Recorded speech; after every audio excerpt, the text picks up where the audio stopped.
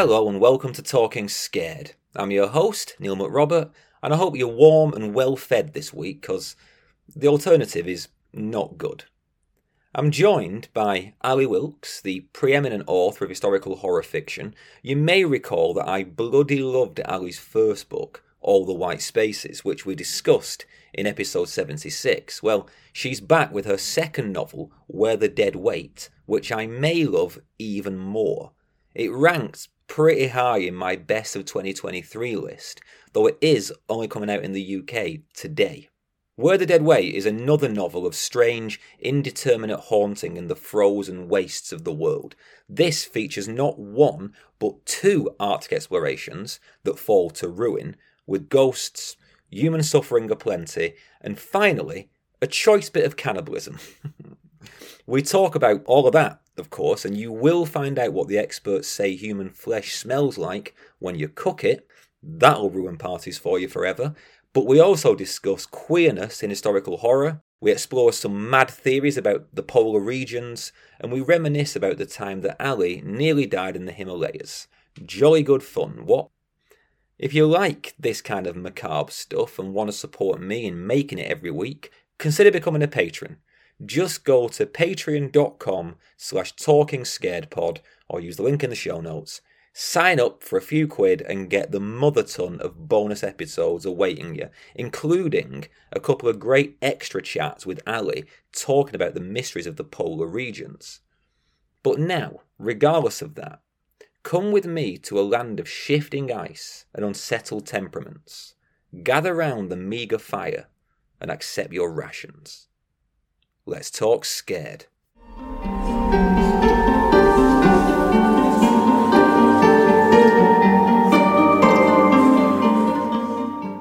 Hello, Ali, and a big wintry welcome back to Talking Scared. How are you? I'm good, thanks, Neil. How are you doing? Yeah, I'm all right. What is it today? It's the 18th of December we're recording this, so I am limping towards Christmas at this point. This is my last record that I'm doing for the year. So by the time people hear this, I'll be in a much fresher state of mind. But how are you as the year wanes? Are you invigorated, shattered? Pretty much the same. I think almost at base camp. I can see it. Right, so that's a very apt metaphor because, well, again, just like last week with Jenny Kiefer, we're talking adventure horror, because the horror of 2024, this brand new year ahead of us, does seem somewhat hyper-focused on adventure, on getting out there, being active, meeting awful fates in the outdoors. And to that end, you're here with your second historical epic, Where the Dead Wait. So it's been out in the US for a few weeks now, and it's out today, January 23rd, I believe, in the UK. How are you feeling about everything? I'm feeling, quite frankly, startled it made it this far. It was a bloody difficult book to write, and there were points at which I genuinely thought about scrapping it all. Genuinely? Yeah, not to go into too much detail here, but I wrote it 3 times, and each time I was like, what am I doing? Could I maybe write a different book instead? Oh, right, okay. So did, I don't know, layers of each iteration end up in the final product, or was it an entirely new book on the third pass through? It was almost unrecognisable on the third pass through. The things that remained very, very similar were the base underlying backstory. Okay. It was mostly the action in the present day of the book that underwent a massive sea change. All right. Well, you'll have to tell me about that off air, because I don't want to spoil, too often on this show, I end up having the conversation about the book that could have been, but I am intrigued as to what would have been different. But before we get to variations, I suppose, tell us what the book actually is. Like, introduce Where the Dead Wait to us in a way that people who haven't read it yet can understand this conversation. Sure. Well, Where the Dead Wait is a sort of polar adventure gothic. It's set in the 1800s. It's got 2 timelines, which will become clear as I explain them. My protagonist is a man called William Day, and he comes back from a doomed expedition to the Arctic in the 1860s. Really a broken man, because that expedition ended in disgrace, lots of allegations flying around. He is vilified by the press and seen very much as a monster. However, 13 years later, the Admiralty ask him to help look for a fallen comrade from the same expedition, so one of his old mates, who has also now gone missing in the Arctic again, bit of a theme with him. And so Day sets out to find his former colleague, and in doing so has to dig up pretty much all the uncomfortable truths and ghosts and guilt that he's been denying about the first expedition, not helped in the slightest by the fact that on board he has a reporter who's a bit of an obsessive fanboy and the spirit medium wife of his lost colleague. Yeah, you pack them all in there. There's a lot of people on board in this story. In some ways, it's got a slight, I don't know, I was going to say Agatha Christie vibe, but it's not that. There is a sort of loose tradition, I think, in nautical stories where you take a ship and make it a stage for all different kinds of characters. And I think you did that in your first book, All the White Spaces, but certainly in this book, where there are a lot of competing personalities on board both journeys, right? Yes, that's right. I mean, I wrote the book with a cast list pinned up on my wall because it was the only way to do it. And then I found that I was making a cast list for 2 expeditions. And then I found I was making a cast list for multiple expeditions with multiple ships. And I think it might have been about that stage that I thought, oh my God, what the hell am I doing? The cast lists don't appear in the start of the novel as they did with my previous novel, because, frankly, they would take up too much space. Yeah, somehow, because I thought this, when it first starts, when you're flitting between the 1860s and the late 1880s, and you're introducing these characters, often you're just doing sort of like very light sketches of who they are and their names and their rank. And I was like, how am I going to be able to keep up with who's who here? And somehow it's never a problem. And I don't know how you've done that. Is that an editing job? I think one of the things I tend to do is, if I've got, say, my protagonist or my antagonist, I'll do an entire edit with each of them in mind. But then I will literally go down to tertiary characters and look at every time they appear in the book, how they're introduced, what they're introduced in reference to, how they're described, and so on, to try and give the reader enough landmarks on the journey that they can remember, oh, we last saw him here, or this is where this character belongs in relation to the other. So I do try and make it a little bit hand-holdy for the reader when you get down to those very granular characters that might appear twice in the book, but they're important. Yeah, it's interesting to me because my 2 abortive efforts so far at a novel have both hit the wall of having too many characters and me being... Oh, there's no such thing, Neil. Well, there's no such thing. I mean, if Dan Simmons could make the Terror work.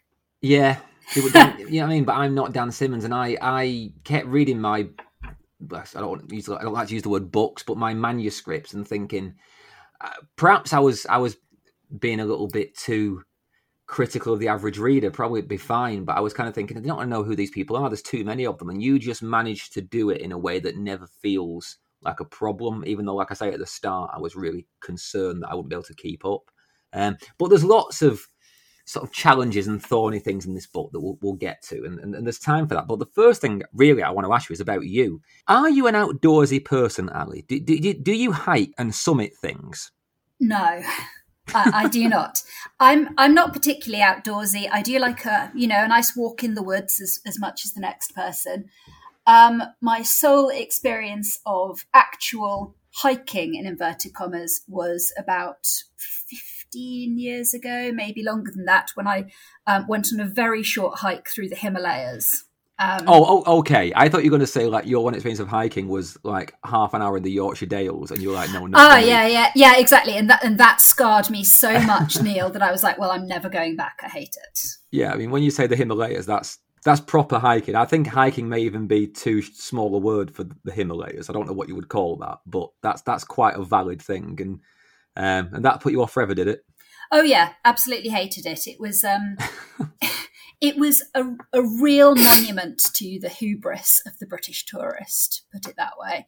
Okay. So when I write these books about very poorly planned expeditions going out into the arse end of nowhere and unsurprisingly coming a cropper, I kind of have real life experience with that because I ended up, climbing through a blizzard in the Darwell Pass, wearing jeans and a Pacamac from Tesco. Oh, God. And being like, I might actually die up here. This might actually be the end. And what a bloody stupid way to go it would be as well. So found in jeans and a cagoule on a Himalaya, yeah. Yeah, essentially. We didn't expect the weather to be so intense, and I don't think either did our guides. And there was one very, very funny moment when me and my party were heading up into the hills above the lake, just at the snow line. And there was a big group of people coming down towards us, and they were all very friendly, and they all shook our hands as they went past and wished us luck. And some of them took pictures of us. And that was the Indian School of Mountaineering. We're leaving the mountain because the conditions were not acceptable. So they were clearly thinking, these guys are going to be tomorrow's news story. We're going to tell them good luck, and we're going to take some pictures so we can show their families what happened. Yeah. Were you all British? Yes, we did have local guides, which is probably the only thing we did smart. All the idiots were British, I'm guessing. Oh yeah. Oh, definitely. Yeah. Because that's what we do, isn't it? We go to parts of the world and go, we used to own this so we can climb it, never mind the weather. Yeah. So, you're my second guest in only a few weeks to have been up the Himalayas and had weather problems. Michelle Paver, your companion in adventure horror, did the same. But like her, you tend to write about the poles, and I am interested in why the poles specifically, because obviously you went south in all the white spaces to a kind of cosmically haunted Antarctica, and now in your second book you've gone north. And this is not a sequel at all, we should be clear. But I think that you could argue it's sort of a spiritual companion to your debut. Yeah, I think that's very fair. It's a spiritual companion in terms of some of the themes it explores, most notably guilt and grief. But also it's a spiritual companion in that it frankly contains everything that I wanted to put in the first book, but couldn't due to time, space, and coherence issues. Well, that was going to be my question. Let's be honest, that they are completely independent novels, but on paper, as an elevator pitch, you could kind of think, well, that's retreading similar ground, couldn't you? So I thought, well, there must be a reason you've done it. And was there a sense of something just unfinished at the end of that first book? Yes, I think so. I have very particular interests in terms of survival horror. One of which, of course, is cannibalism. And I also have interests in things like, gruesome scurvy and things like that, and polar bear attacks and all those sorts of things, which really you could shoehorn them into an Antarctic narrative, apart from the polar bears. But I didn't try to. And I deliberately told myself, I'll come back for these. And so I knew where I was going to go in my second book, which was going to be to indulge myself in all the stuff I couldn't fit into my first book. But I was, as you say, very conscious of the risk of retreading the same ground. One of the ways I thought about Where the Dead Wait for a really long time is that it was the story of perhaps Harry Cooper from the first book. So in All the White Spaces, the protagonist has a friend called Harry Cooper who is endlessly haunted by guilt and what he did during the war and so on and so forth. And he goes on to make even stupider and even more deadly decisions down in Antarctica. And my thought for book 2 for the longest time is, what if he had to go back to Antarctica again? It wasn't necessarily going to be Harry. It was just a way for me to tell myself what I was doing. I think sometimes I need to tell myself a narrative about a book that I can really easily understand. Like I think of it as, oh, it's like this other book, or oh, it's like this scene or that scene. And just having that little snapshot in my mind really helps me work out what the through line of it is.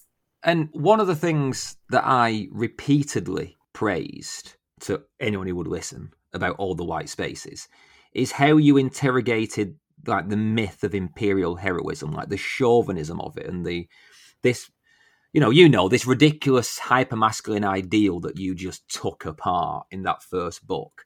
Mm-hmm. To what extent did that project carry over into this second novel? I think it carried over quite seamlessly, really, because in All the White Spaces, I was concerned with a protagonist who didn't necessarily fit standard conceptions of what a hero should be. Jonathan is a trans man who is passing as a cis man, and one of the other characters in that book is a closeted gay man. And when we come to Where the Dead Wait, our protagonist is William Day. He has been wrestling all his life with very uncomfortable sexualized feelings about his lost shipmate. And I felt that was the way in to think about tenderness and the idea of weakness and all these things that come out of survival narratives, those stories of human closeness. Okay. Yes. Well, you get quite a lot of grist, don't you, from the different meanings of the word closeness, because it's made quite clear that there are many, many times in these environments where men need to be physically close for survival. They get into bed together and hug, and there's a physical proximity that's to do with survival, which can be indistinguishable from a different kind of intimacy. It's quite an interesting environment in which to look at ideas of male intimacy, because all those lines blur quite a lot. I think they blur, but also to a certain extent, I think that they are... that the fact that the boundary is there is what allows that intimacy and that closeness. So I think that it's only with the sort of repressed, no one is gay, that's disgusting, all that sort of internalized hatred and all that homophobia. I think it's only with that in place that maybe people in these historical contexts, or certainly men in these historical contexts, were able to show tenderness and closeness and, get into bed together to warm each other up, etc. Because that boundary was very much in place, because that line was the unthinkable thing which we do not cross. And so I had great fun in thinking about all the ways in which it could be crossed. Yeah. And one of the things I love about both of these stories, and I will in a minute stop talking about them as kind of one thing, because they're not. That's fine. But I really like the way that you start with these rigid strictures of, like you just said, the homophobia, and that there are boundaries that must not be crossed. And then when the shit hits the fan and when it all starts going wrong, you realise that these things, and the characters realise that these things just don't matter. Because, for example, Day, your captain, is so uptight about his own inability to come to terms with his own sexuality. Yet later, when one of the mates loses a man who is strongly implied to be his lover in a crevasse, there's an awful lot of empathy there. And it's like the idea that under duress, those things fall away and become less important. And there's a weird hopefulness in that, as awful as the actual events are.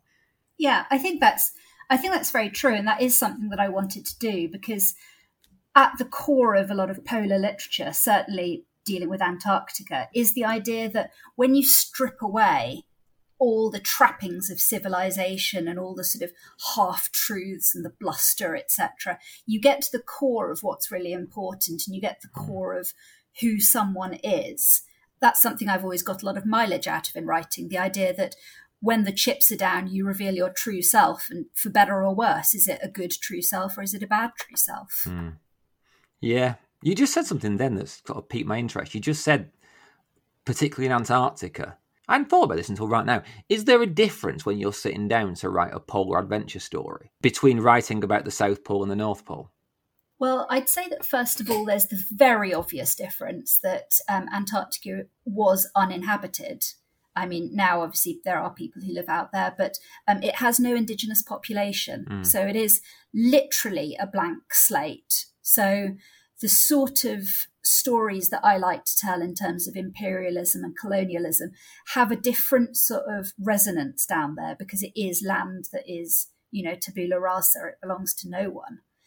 Whereas, of course, in the Arctic, you have the huge history of displacement and looting and general destruction of the habitats of the First Nations peoples. So that's the most obvious, I would say, difference in terms of how you think about it. But I would also say that there's a slight difference in register is noticeable when you look at the Antarctic and Arctic literature.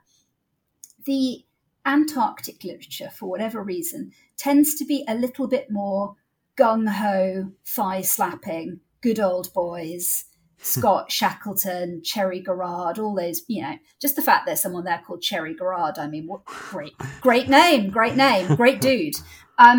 It seems to me, and this may be a personal response to the subject matter, it seems to me that it's got a lot more of that sort of boarding school camaraderie to it.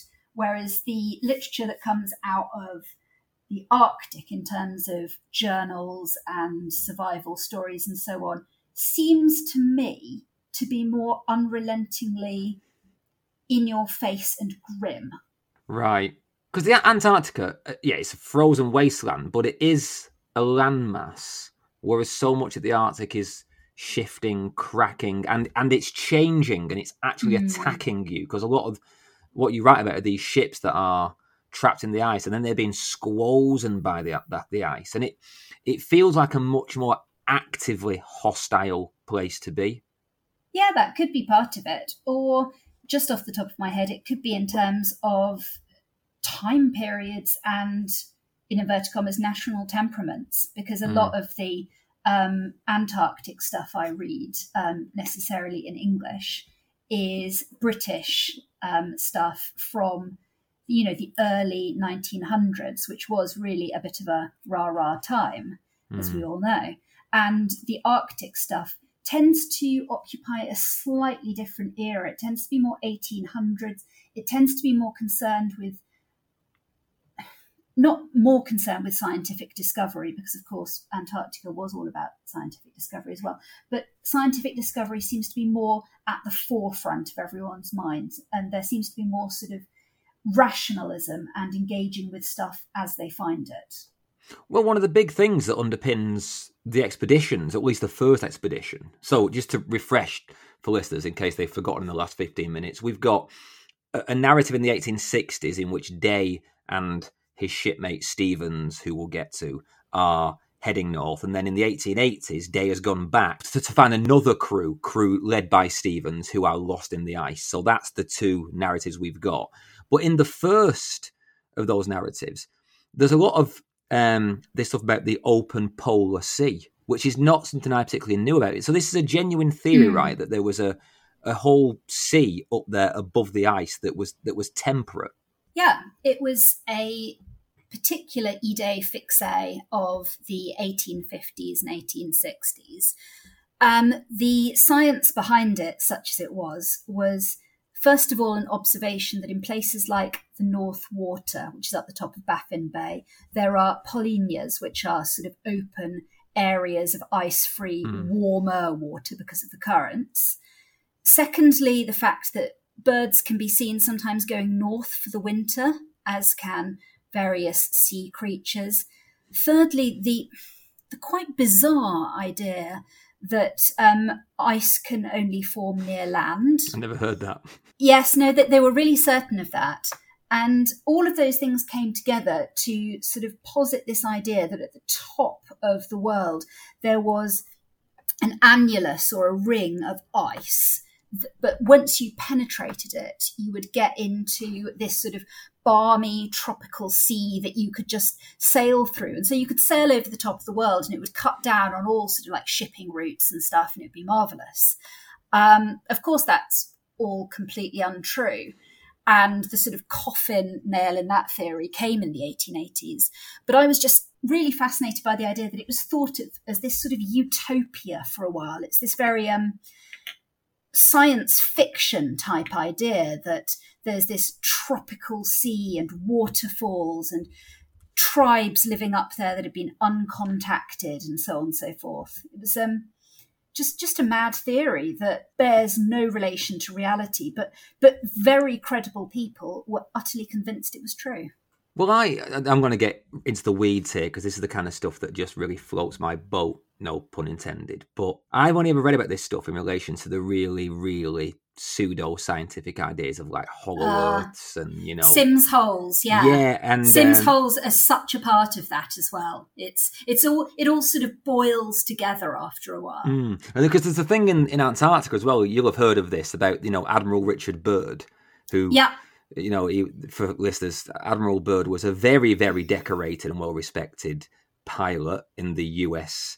Navy, who was there was a U.S. Navy installation put in Antarctica. Was it Operation High Jump? I think that's the one. It was. High Jump was in the sort of post-Second World War phase. Of course, conspiracy theorists think that it was the Americans trying to root out all those secret Nazi bases in Antarctica, of course. Yeah, and of course they thought the Nazis had found the ways to Hollow Earth. But like Admiral Byrd, who is this incredibly decorated officer, supposedly flew across this open hole, flew into this open hole and was met by these idyllic aliens, and he has a diary, but that's all been brought into dispute now, and it's been seen as a bit of a hoax and all of that sort of stuff. But, I've read the diary, Neil. It's frothingly insane. I've never read it. I've only ever watched really poorly edited YouTube videos about it. No, I read that diary for Where the Dead Wait to sort of really immerse myself in this sort of idea, and it's just insane. Okay. The interesting thematic anchor of all that stuff about the open polar sea is the idea that it would provide a place for almost, as you say, tribes that have been unaffected. Sort of Rousseau's idea of natural man, that underpinned Frankenstein, even another link to polar exploration. Walton gone up in Frankenstein. Mm-hmm. This idea of the natural man, of a man untouched by social stigma, who would, the implication is, be not homophobic and will be able to accept Day and Stevens for what they are. It's a sort. There's a slight sadness to all the frothing insanity, isn't there, in that regard? Oh, definitely. And also in the novel, whilst various characters have their ideas about how the men up there might be and, what this idealised race of man might be, there's quite a lot of sadness to the fact that, from colonial history and also from very real history recounted in the book, that almost the first thing that white settlers would do, of course, is subjugate that race. So it's a melancholy idea. Certainly. Yeah. Well, I mean, we've packed a lot here into the first 20 minutes, and I've yet to ask you about goats. So here's a mad question that at the surface sounds like nonsense because the genres couldn't be more different. But is this book inspired in any way by the movie Event Horizon? I think, yes, probably. Probably that, I think Event Horizon probably inspired all the white spaces as well. Right. They are very, very similar ideas of humans going out to the far reaches of wherever and fucking with whatever they encounter out there, and then bringing something hideous back with them. Just to explain, not to overcomplicate things, listeners, but the first boat that Day is on in the 1860s is called The Reckoning, and then he goes back to try and find his friends in a boat called the Resolution, but they find the Reckoning. And my immediate thought was, it's like the Event Horizon. It's like she's come back from somewhere and she's brought something hideous with her that's kind of almost in her and of her and animates her. And it is a haunted house novel in that regard. It's just a house that floats, right? Yes, exactly. I mean, you've hit the nail exactly on the head with the Event Horizon and the Reckoning, because there's something has become very uncanny about her. There are all these things about her which don't quite fit with Day's recollection, or do fit too well with Day's recollection. And when I was writing the scenes in which they first encounter the Reckoning, I was thinking about Event Horizon, but I was also thinking very much of the Overlook Hotel from The Shining. Yeah. And that idea of a place as possessed by the malevolence of memory. That's a nice phrase. Yeah, it's funny. This comes up all the time for me, how much the modern haunted house is a lineage with, and almost none of the memorable ones are traditional in the sense that they are just a place where there is a singular ghost walking around with a purpose. You've got Hill House, you've got the Overlook, coming through all the way to something like Event Horizon. You know, they're not just simple ghost stories. They are an amalgamation of spiritual haunting, of haunting by trauma, by memory, and, you know, architecture itself being malign. It's been quite a while, actually, since I think we've had a ghost story that is just, that is a singular ghost who is basically just a version of themselves, but on the other side of the veil. It's much more complicated than that these days. And this book itself, you know, when Day talks about being haunted, he says he's haunted by something far less straightforward than a ghost. That's a direct quote from the book. And haunting in Where the Dead Wait means a lot of things, doesn't it? Yes, it's, as you say, it's to do with haunting of memory, haunting of guilt, and also sort of a psychological haunting. For a long time, I played with the idea that there was nothing supernatural at work at all in Where the Dead Wait, but I think I've come down on the side of there is. Well, I wondered though, because Day is going north in the present tense, you know, in the later narrative. He's going north to try and find Stevens, but we don't know whether Stevens is dead or alive, and I'm not going to spoil it. But it turns out he's been haunted by this kind of apparition of Stevens for years, at times when we know that he is very much alive. That's just an intriguing thing to me, because that is, what's he really haunted by there? Is he haunted by his love for Stevens? Is his rejection of Stevens? Is he haunted by what him and Stevens have done together? Which is the great pleasure of the book, finding out what really went down that first time around in the Arctic. That's the really horrible, delightful, grim pleasure of the novel. But I think the way you play with that, it could be the entire thing is just the delusions of a man who can't come to terms with himself and what he's done. Yes, and I thought about that quite a lot and how explicit I wanted to make it, that there was something supernatural going on. And I think up to a certain point, you could really read it either way.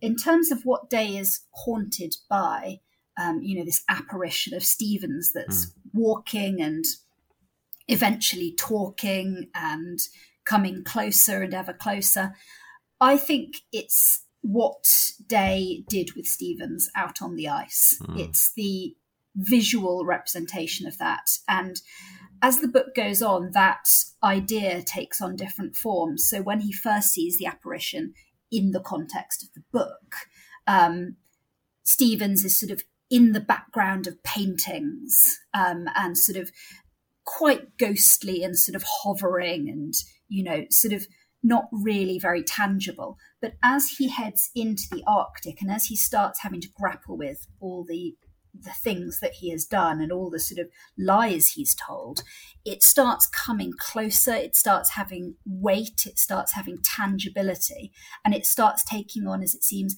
a life independent of him, an ability to interact with the world.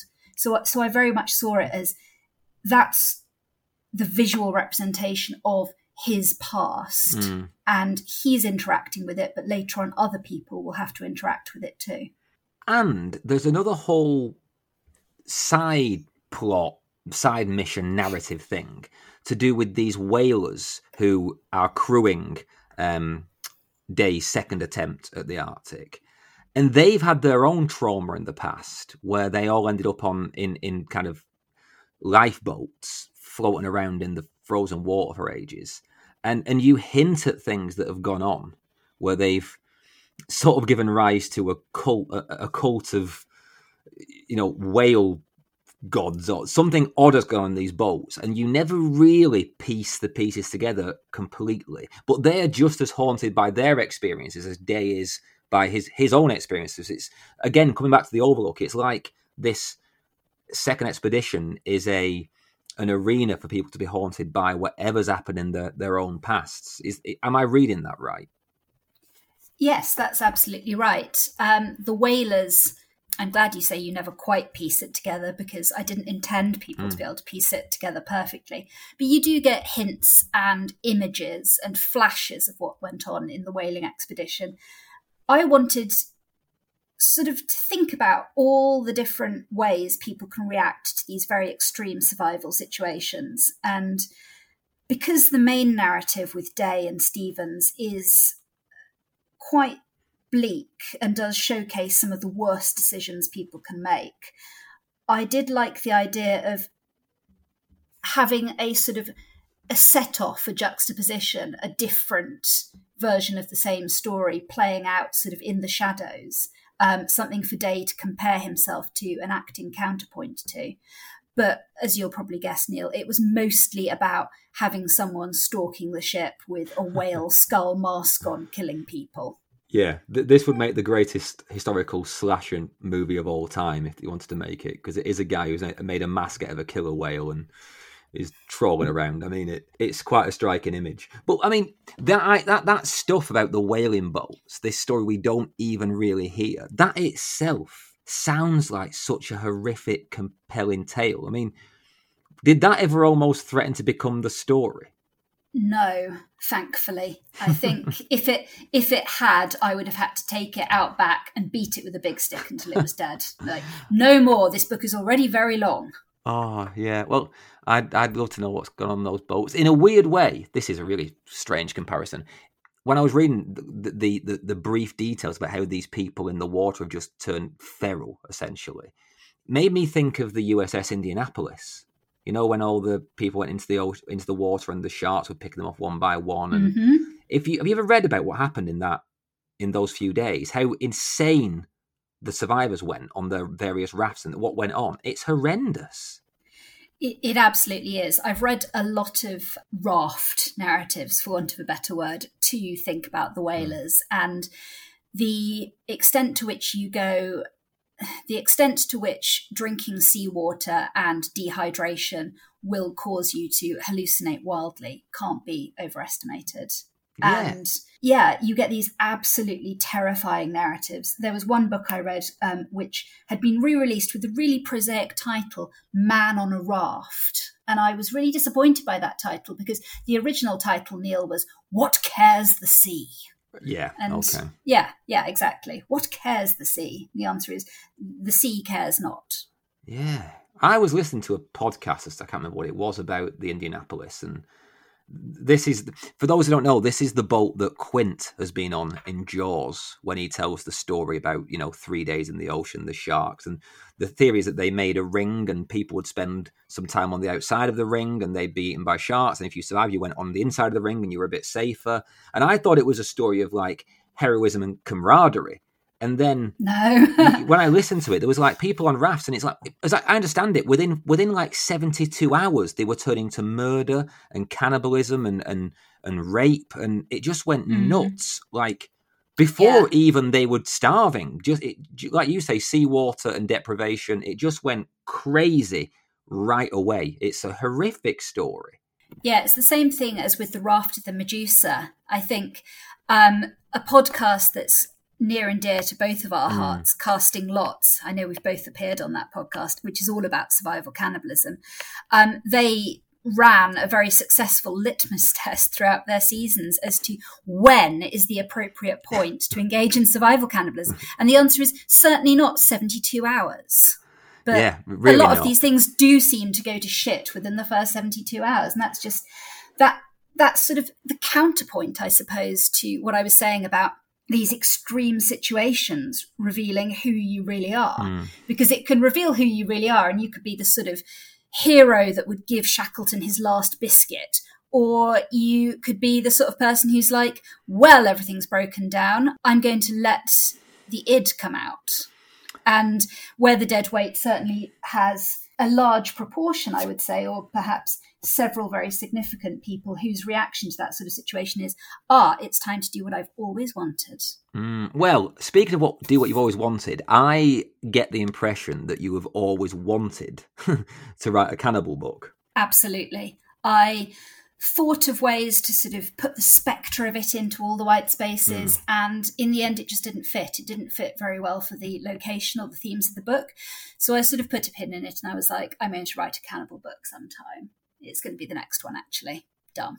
I mean, it's not a spoiler. We find out in literally the first chapter that they've turned to cannibalism in the 60s, in the 1860s, to survive. That's why Day has been kind of shunned by society, and that's one of the reasons he's going back, is to save him. It's not only save Stevens, but to save his own tattered reputation. But yeah, you make it quite clear it's happened. But then the mystery really is about, the ethics by which it has happened, right?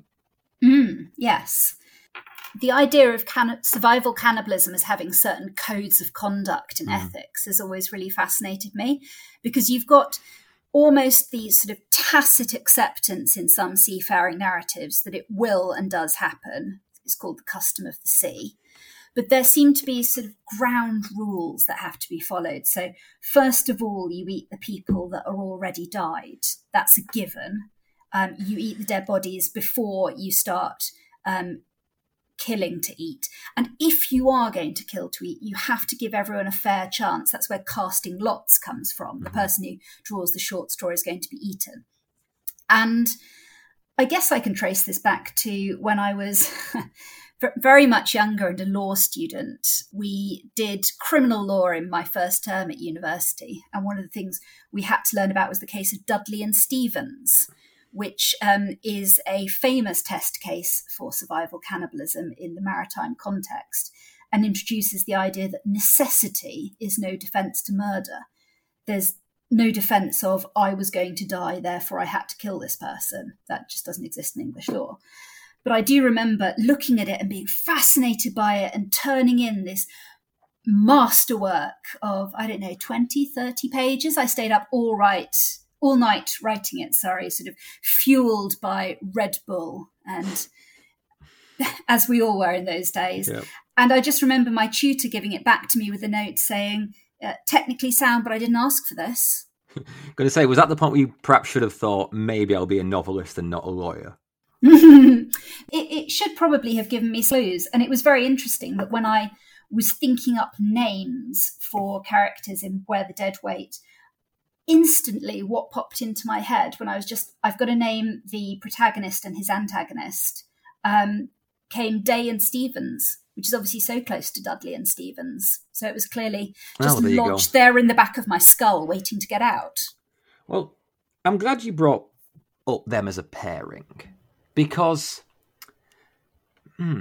so much of this book is quite hard to pin down, right? So it's quite hard to ask questions that are concise, and it's not my strong suit anyway, concision. But you, as the story goes along, you imply with increasing emphasis that Day and Stevens represent sort of two halves of a fractured person. Is that fair? Yes, that is absolutely fair. And there's one line in particular when Day at a moment when Day believes that Stevens may be truly dead. He has this thing where he says, the quote is, "The thought that he and Stevens might part ways gave him a kind of hope. What might it be like to be someone whole?" And the idea that you can only be whole if Stevens is no more, because otherwise Stevens will always be part of him. And that got me thinking about all kinds of Gothic reference. So obviously Jekyll and Hyde, Frankenstein and his monster, a bit more niche like James Hogg's Confessions of a Justified Sinner, and a really obscure one that, well, maybe obscure, but nautically appropriate is Joseph Conrad's The Secret Sharer, which is a wonderful story if people haven't read it. Do you want to talk about how that theme of doubling and severing works in the book? Because it seems important, but subtle and hidden. It's probably, Neil, so subtle and hidden that now I can't remember what I did. But you're very right to point out Frankenstein as one of the touch points. That idea of a maker or a creator pursuing his creation through the Arctic that kicks off Frankenstein and ends Frankenstein was something I thought about a lot. The idea of Day and Stevens as creator and created, but which way round it was. Because there's there's certainly an argument, well, as it were, the most obvious interpretation is that Day is Stephen's creation, because Stevens was older than Day, was a lot more experienced than Day, told him what to do, helped him out, sort of was a trusted confidant. So to that extent, you could look at the moral failings of Day and go, oh, well, he was created by Stevens. That explains it. But beyond that, and as the book went on, I started thinking about to what extent was Stevens a necessary creation of Day's, that he, the living embodiment of imposter syndrome or failing upwards, ended up in a position in which he desperately needed someone to make the hard choices and someone to tell him what to do and someone to sort of to almost be the monster. And in doing so, he gave Stevens permission to be the monster. So to that extent, Stevens is a creation of Day. So it sort of like flips backwards and forwards between those two things. But that was very much the Frankenstein idea, because it's very much one of my favourite novels. And of course, it gives the front quote to the book. I desire the company of a man who could sympathise with me, whose eyes would reply to mine. Yeah. Which is basically Day and Stevens in a nutshell. Both of them are looking for their other half, in inverted commas. They're looking for the person who will understand them and will accept them for who they are. But, they're looking in the wrong places. Yeah, that's really interesting. Because Stevens is just a phenomenal character. He's like, he's your Colonel Kurtz, like waiting in your frozen heart of darkness. He absolutely is. But he's also got a shade of Heathcliff about him in the fact that he comes out of nowhere. He's darkly complexioned in a way that doesn't quite make sense. No one knows his story. He's got this golden hair. He's cruel and dispassionate and volatile and maliciously charming. And I kept thinking of Heathcliff all the way through. One of my favourite characters because of the fact that he's so hard to pin down. But you say, he's a creation of Days, and I get that. But what about your creation of Stevens? Because he's such a singular character, and you make him such a sort of present void at the heart of the story. Yes. I found Stevens really, really fun to write. I hadn't really got to write someone who was that much of a, as you say, a moral void before. So he was difficult to write to the extent that I didn't want him to turn into a cartoon villain at any point, no rubbing of hands or going, more ha ha ha, etc. But on the other hand, I wanted to make it absolutely clear that I wasn't going to explain why Stevens is the way he is. I wasn't going to give him a sympathetic or a non-sympathetic backstory. He was just going to walk onto the page and affect Day immediately. And everything I would do with Stevens would be through the lens of how Day perceives him and how he works on Day. Because you do hear a little bit about Stevens' backstory in the book. There's a story about men going up into the railway routes and getting stuck in a cabin over winter, and only some of them make it out alive. And to a certain extent, that story could be absolutely true, or it could be total bullshit. What matters is what Day thinks of it, and whether Day thinks Stevens is the person who was driven to cannibalism, and that explains why he is the way he is, or whether Day thinks Stevens is the person who started the cannibalism, and that's why he is the way he is. It doesn't really matter which of the versions is true, but it gives you a lens through which you can see the character. Yeah, completely, because the very things that Day loves about Stevens, or that he professes to love, are the very things that we see as most monstrous from her, with our heightened view of all this. All the things that Stevens is capable of, Day twists into a positive thing. We see him as callous, Day sees him as practical, and things like that. So really what he serves to do is refine our view of Day. But got to be honest, and this is perhaps a worrying thing to say, there were times, quite a few times, where I was actually on Stevens' side, because at least Stevens does something, whereas Day is just kind of this is an awful pun, but wants his cake and eat it. He wants to be a good man, but also wants to survive, and those two things are not always compatible. Exactly.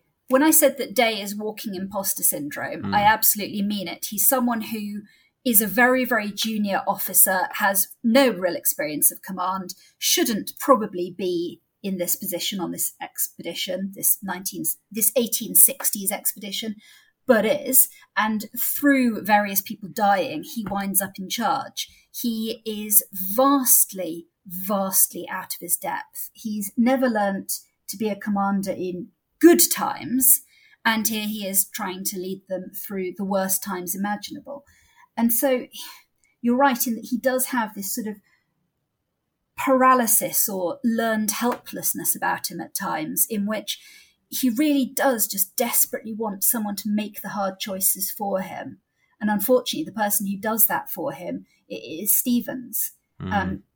There's, a very different version of the story, and one that Day regrets never happened, in which it was a much more benign character that stepped in to be his right-hand man. And everything would have turned out very differently if that was the case. But no, it was Stevens. Ah, poor Shepherd. Those who read the book will meet poor Shepherd, and those scenes with, there are scenes with a character called Shepherd where he is convicted of things and there is a certain outcome to that conviction. They are the most terrifying parts of the book to me, because you really nail down how desperate men will not only believe anything, but will look for facts that allow them to do the things they want to do but know they shouldn't do. Yeah, absolutely. In those sort of circumstances, they need a scapegoat. And Shepherd, unfortunately, despite being very, very well liked, perhaps because he's so well liked and because he's so pleasant, he presents himself as the ideal whipping boy. And that's in part because of the circumstances in which he finds himself, but also, of course, in part because Stevens is such a shit. Yeah, but he's a compelling shit. I'll put it this way. If I was lost in the ice, I'd want to be with Stevens, not Day. Oh, mate. Although, no, I'd want to be with Stevens if there was me and 12 other people who were slower than me. I was going to say you'd want 12 people who were slower, sicker, looked like a better meal than you. Yeah, carried a good bit of weight, yeah. Because I'm not going to lie to you, I think I'd be one of the people who was tucking in within 72 hours. I never get why people wait until they're really starving. It's like, if you're going to do it anyway, at least do it when it's some use to you. That's very true. And I did have a lot of fun with one scene in the book, thinking about, okay, so we've got this dead body, what are we going to do with it? And the obvious answer is eat it. But there's sort of an order in which you have to eat things from a human body in order to make the most of them. And there are a lot of books that have very, very gruesome rundowns of what you would do and when. I'm thinking particularly of Ice Blink by Scott Cookman. So, the brain is going to spoil very, very quickly. So you need to eat that quite early on. But that's difficult because most people don't want to eat human brain early on. They want to eat bits of the thigh or the buttock because those aren't so immediately recognizable as human. But you've got to get that brain because it's full of nutrients. And particularly if the person's been starving before death, some of the best nutrition will be in the brain and the marrow. But no one wants to be cracking bones initially. That's the thing. And so there's this all this lovely, gruesome detail about the best way to go about it. And those were very, very fun scenes to write for me. I can tell. I've never heard anyone talk about the nutritional value of the brain with quite such relish before. I mean, good to know. The last thing I'll say about the cannibalism, possibly the most horrifying tiny detail of the book. Blink and you could miss it. But, a lot of survival cannibalism, I think, is rationalised away, or at least it's dependent on the idea that once the body is dead, it's literally just meat. It's a resource. That the spirit and the essence of that person has gone and you're not harming the person. But you take ghosts and you complicate that, don't you? I do. So the book has got two more or less competing models of ghostliness in it. You've got the spirit medium aspect where it's quite true to spiritualist beliefs of the 1880s, which is the idea that there is no such thing as death. It's merely a different plane of existence. People have gone on to a different plane of existence. They are continuing to evolve. They are becoming purer, more spiritual, etc. And they're basically operating on a different level from us. And so whatever's left behind is just the body, because the spirit is so far gone. And that, I think, is in many ways quite a comforting idea, and it would be a very comforting idea if you were surrounded by dead bodies and having to make the choice to eat them. But the flip side of that, and something I wanted to do from a horror perspective, is this idea of sort of the fleshy corpse, the gruesomeness of the animate cadaver, the sort of ghoulishness, the idea that maybe there's a part of the spirit that gets trapped in the body. And so maybe it is capable of clawing its way up out of a grave, is capable of feeling what's done to it after death, and is capable of living on even when it's sort of disarticulated down to pieces. And I find that idea incredibly upsetting as a counterpoint to the spiritualist one. Well, I find it very upsetting indeed, but also when those disarticulated pieces are then consumed, there's this maddeningly awful idea that you essentially have a piece of a person's awareness in your gut, that you are literally being haunted from within, and you have these images of fingers crawling up Day's throat from within trying to get out. And I think it's just, like I say, it's a minor detail of the book, but it's some of the most horrific imagery and the most awful implications. Thank you. Yeah. Oh, yeah. There's a line like you're right. The flesh bit left behind wasn't just flesh. It still meant something. And when you've eaten that, then shit, yeah, awful. Yeah.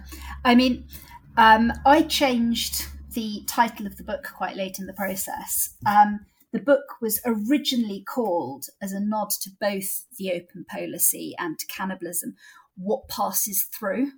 Nice. Which might have maybe been a little bit too scatological for my big cannibal book. But what passes through was something I always thought about, the idea of there being a person present inside the bits that you'd eaten. Oh, God. But I'm not a squeamish person, but there's something awful about that. I don't know. Maybe it's my possession thing that I don't like. It might be your possession thing. And Neil, I'm looking at this with this sort of like polishing the halo of the vegan, because I'm like, yeah, no, I don't eat anything that's alive. That's fine. Yeah, and I've gone newly vegetarian as well. So all the scenes about eating meat and stuff were newly repugnant to me in a way they may not have been a while back. Yeah. Well, that's the thing. I did try to mine some of my own disgust at the smell, because I really don't like the smell of cooking meat, and it comes up obviously a lot in Where the Dead Wait. It does. Best detail I got given when I was writing it was from one of my mates who's a beta reader for me, and she's also a doctor.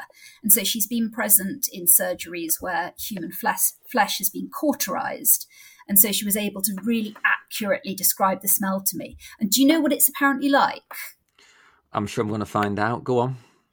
Yeah, well, you are going to find out, Neil. You're welcome. If you open a can of barbecue Pringles and take a huff. Oh, God.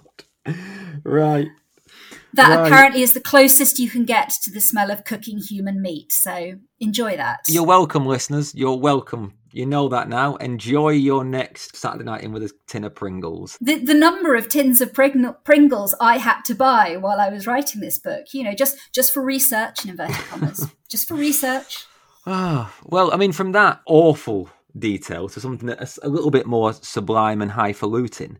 The last thing I want to ask you about, again, it's a difficult thing to articulate. I mean, I can't pin it down to myself, let alone in words for you and the listener. But when I was reading this book, it took me quite a while to read it. I read at pace, and I didn't read this fast at all because it's dense and it's a kind of dizzying experience because there are so many strands, so many inferences and implications and these gradually revealed connections that there were actually lots of points where I just didn't feel like I was keeping up or that I had a solid grasp of the story. And then just as I'm flicking back thinking, how have I missed this? And then later on I realise, oh, no, I never had that information. And you're parcelling it out as we go along. And it's a bewildering book at times. And again, to my third reference to Conrad, I mentioned The Secret Sheriff, we mentioned Heart of Darkness. It does feel like Conrad's blend of sort of, I don't know, early modernist psychology and genre fiction. There's just, what I'm getting at, these weird layerings. And what's your secret? Is that why the book was so hard to write? Oh, God. Well, as I alluded to, there are many times in which I was ready to throw the entire book in the bin. I rewrote it about 3 times. And each time, the task for me was making sure that the reader had the information they needed, not necessarily on the same page, but certainly within the same few pages, so that the picture could be built up in their mind. There were a lot of... I'd love to say spreadsheets, but actually I don't really know how to use spreadsheets. What I do is I get index cards or Post-it notes and I lay out the entire thing on the floor of my living room, which is also my office. And I walk around it. I draw lines between things. I sort of have different colours for the different strands of the plot. And I do try to make it so that the reader will get the answers they need, but not necessarily immediately. So there's that sense of being kept hanging a little. One of the nicest things that I was told about the book came from my agent, who read an early draft and then he read a more polished draft. And he said, look, I kept on writing in the margins, I don't understand this, or you need to make this a little bit clearer. And then he said, I kept on going back and crossing that out, because within the next couple of pages, I realised exactly what you meant. And so that's what I was trying to do, to create a mystery that revealed itself as it went along. Writing the 2 timelines was very, very difficult, and learning where they should interlace was very, very difficult as well. And for that, I looked at a lot of books that had unconventional narrative structures and unconventional timelines. I think when I was redrafting this book, I read everything Katrina Ward has ever written. And in particular, Sundial, which I think is an absolute masterpiece of a book, looking at how she parcels out information between 2 separate timelines, maybe even 3 separate timelines, and in Sundial, a fictional boarding school story as well. It's just mad, all these different clues coming together to make a whole. And I wanted to sort of recreate that feeling for the reader. Right. I mean, I haven't read Sundial, so I can't make the comparison, but I completely get the Katrina Ward vibe. I mean, have you read Looking Glass Sound? I have. Yes, I read Looking Glass Sound over this summer just gone, and as I was reading it, I thought, oh, this is very Where the Dead Wait. I was really pleased. I was like, this is also grappling with stories and how they're told and how they change in the telling, and how someone's memory might not actually be accurate, but it could still be true. Yeah, exactly that. I hadn't made the connection to Cat Ward until you said it, but yes, I completely get that vibe all the way through. Again, it's that parceling out of detail just when you're ready. All I'm saying is, listeners, be warned how dense it is, and that it's a book to be really savoured and I don't know, navigated through rather than read as a beach read. I just loved it, and it was a nice challenge. It was nice to have to slow down for a change when reading the book. Thanks, Neil. That brings me to my closing question, and you read so much that this is probably quite cruel, but can you recommend a book that my listeners should read? Because guests have been getting a bit greedy with this recently. I want one book that's the top of your list. For listeners to read, I would say they all need to be looking out for Ghost Station by S.A. Barnes, which is going to be out in April 2024. So S.A. Barnes' first novel, Dead Silence, was a sort of amazing haunted house hotel, except it's a massive cruise ship abandoned in space. Very Event Horizon. And Ghost Station, I wouldn't exactly say it's more of the same, but it treads that sort of space horror, adventure horror, survival horror territory, in that it deals with people going to an abandoned research station on a distant planet. And there are these mountains in the distance, and if you've ever read Lovecraft's At the Mountains of Madness, you will be initially incredibly suspicious of these mountains. And all I can say is absolutely rightfully so. Oh, wicked. That sounds great. S.A. Barnes came on the show to talk about Dead Silence. I think it was episode 77. So good. It is great, yeah. And then that first book of hers was all about how sound has a haunting presence. And as somebody with... Yeah. Someone with tinnitus like me, it was a bit of an unnerving read. But this new one sounds fantastic. I love anything to do with like horror on a different planet, because you're just... I mean, I was going to say you're so isolated, but, you know, in space, no one can hear you scream. It's not exactly an original thought that I'm having. But I'll definitely look out for that. That sounds great. It is. It's just so good. It's got all that sort of locked room mystery, that, you know, a base where there are bodies, what's happened, etc. You know, all of that good stuff. But it also manages to be an intensely personal and psychological book, because the protagonist has got secrets of her own.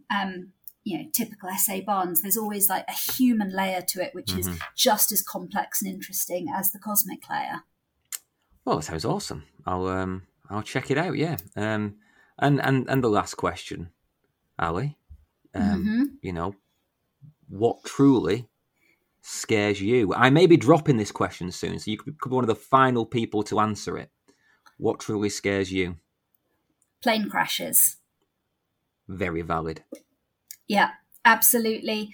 It's not an irrational fear. I refuse to say it's an irrational fear, because plane crashes do happen. So I don't know what it is. I'm fine once the plane is in the air, cruising. I'm fine once the plane is descending and starting to land. But that point at takeoff, where you're going so fast and everything's shaking and everything's at a slightly weird angle and everything seems a bit hallucinogenic, every time I am 100% certain that this is the time I die. And I can't get over that. It's so strange. Have you ever had an actual bad experience on a plane or anything? No, not really. And when I was at boarding school, I was very heavily involved in my school's RAF cadets. So I used to fly light aircraft. Oh, wow. So I don't quite know where this conviction has crept in that I'm going to die horribly in a plane crash.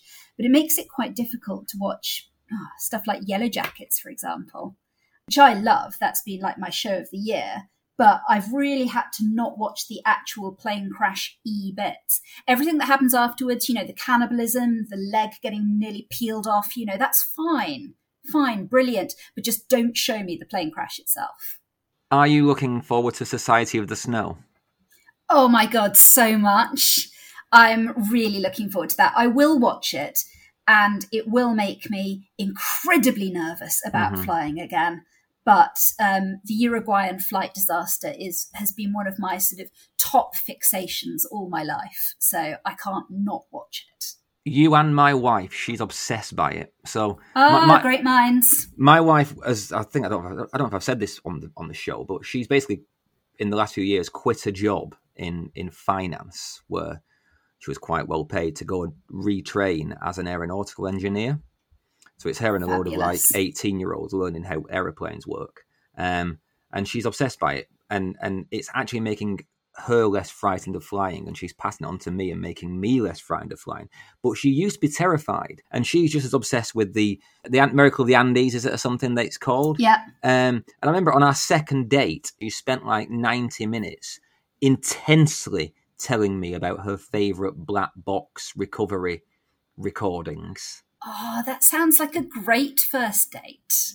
To a man who's frightened, who at the time was frightened of flying. I mean, it's, yeah. Come on, Neil, because I know that you basically would have turned around and told her all about the Dyatlov Pass for at least as long, if not longer. I have since. I didn't at the time. I had some decorum. But yeah, restraint. Wow. Yeah, indeed. But no, airplane crashes. I mean, at some point, are we going to see an airplane crash in one of your books? You need reasons to get men in the middle of nowhere so they can eat each other. That seems a good mechanism. I mean, possibly. The airplane crash that I'm very fascinated by, but also very terrified of, and sort of it really occupies that looking between your fingers sort of place in my psyche is the crash of the sightseeing plane into Mount Erebus in Antarctica, because that's just horrible. It was an Air New Zealand flight. They were all out for sightseeing in Antarctica. It was just meant to be doing a loop and over Antarctica and looking at things, and things went very, very badly wrong. There's a particular phenomenon where the colour of the sky and the colour of the snow and the colour of everything in Antarctica plays tricks on you, and they basically flew into the side of a mountain. Oh, wow. And that is absolute nightmare fuel to me, because you've got the twin elements of plane crashes and then the immediate aftermath in this most unforgiving place on the planet. So I think eventually I would like to write something about that, Neil. Yeah, just that with ghosts. Maybe with a secret Nazi base. Oh. Or maybe with aliens. Or, you know me, I always have to add in one thing slightly too much. So, it's a toss-up as to what that slightly too much thing will be. I mean, it sounds amazing, and I look forward to it. It has to happen now. Good. But for listeners who've listened this far, definitely read Where the Dead Wait. I think this has been a difficult conversation because it's a very, very complex, layered, sophisticated book, and I may have not done the greatest justice in making it understandable. It's dense like a fruitcake. Perfect. It is, yeah, but not as nourishing. But yeah, have a read of it for sure. It's out everywhere now, and I really think that it's a book that's worth your time and energy and nausea. Ali Wilkes, thank you for talking Scared. Thank you, Neil.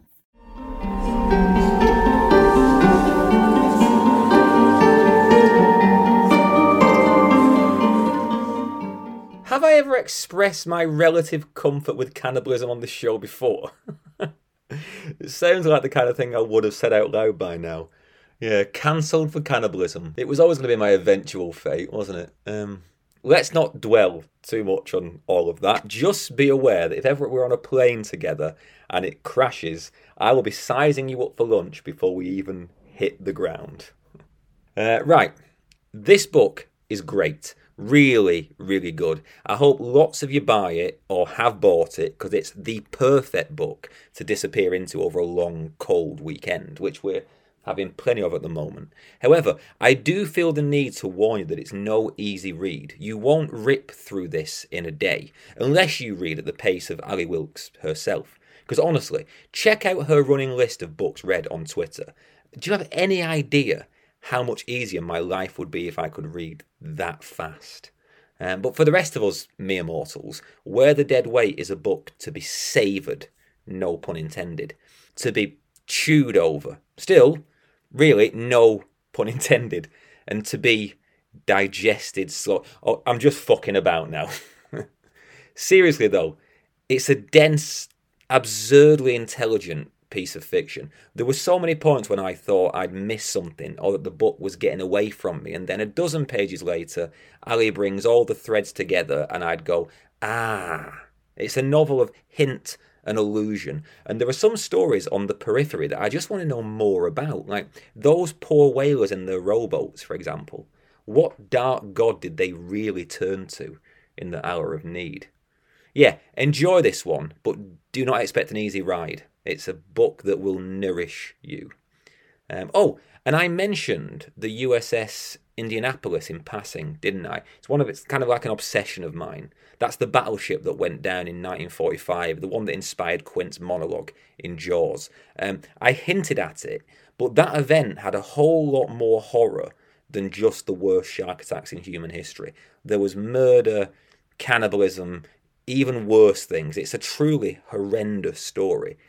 But we like that kind of thing, don't we? And if you want to know more, I'd recommend the book Indianapolis by Sarah Vladeck and Lynn Vincent. It's non-fiction, it's detailed, gripping, and graphic. Yeah. And speaking of graphic, I'm hoping that next week's episode will feature one of the most graphic stories ever written. Ever. It's famous for it. However, I haven't recorded that episode yet, so don't want to overpromise and underdeliver. let's just say that unless something goes wrong, you're going to want to tune in next week. We really need to update our audio language, don't we? Does anyone tune into anything anymore? Do we stream in? I don't know, that sounds awful. I'm a child of the analog age. Tune in. Download a podcast. Oh, and to reiterate, if you want more stuff, just sign up for the Patreon, because recent bonus stuff includes an entirely exclusive interview with Lauren Wilkes and a lengthy preview of what's coming up on Talking Scared in 2024. And that's just the tip of the iceberg. Another pun. Otherwise, for the rest of this week, put the heating on, navigate by the stars, and eat your vegetables, not each other. Read good books, and remember, it's good to be scared.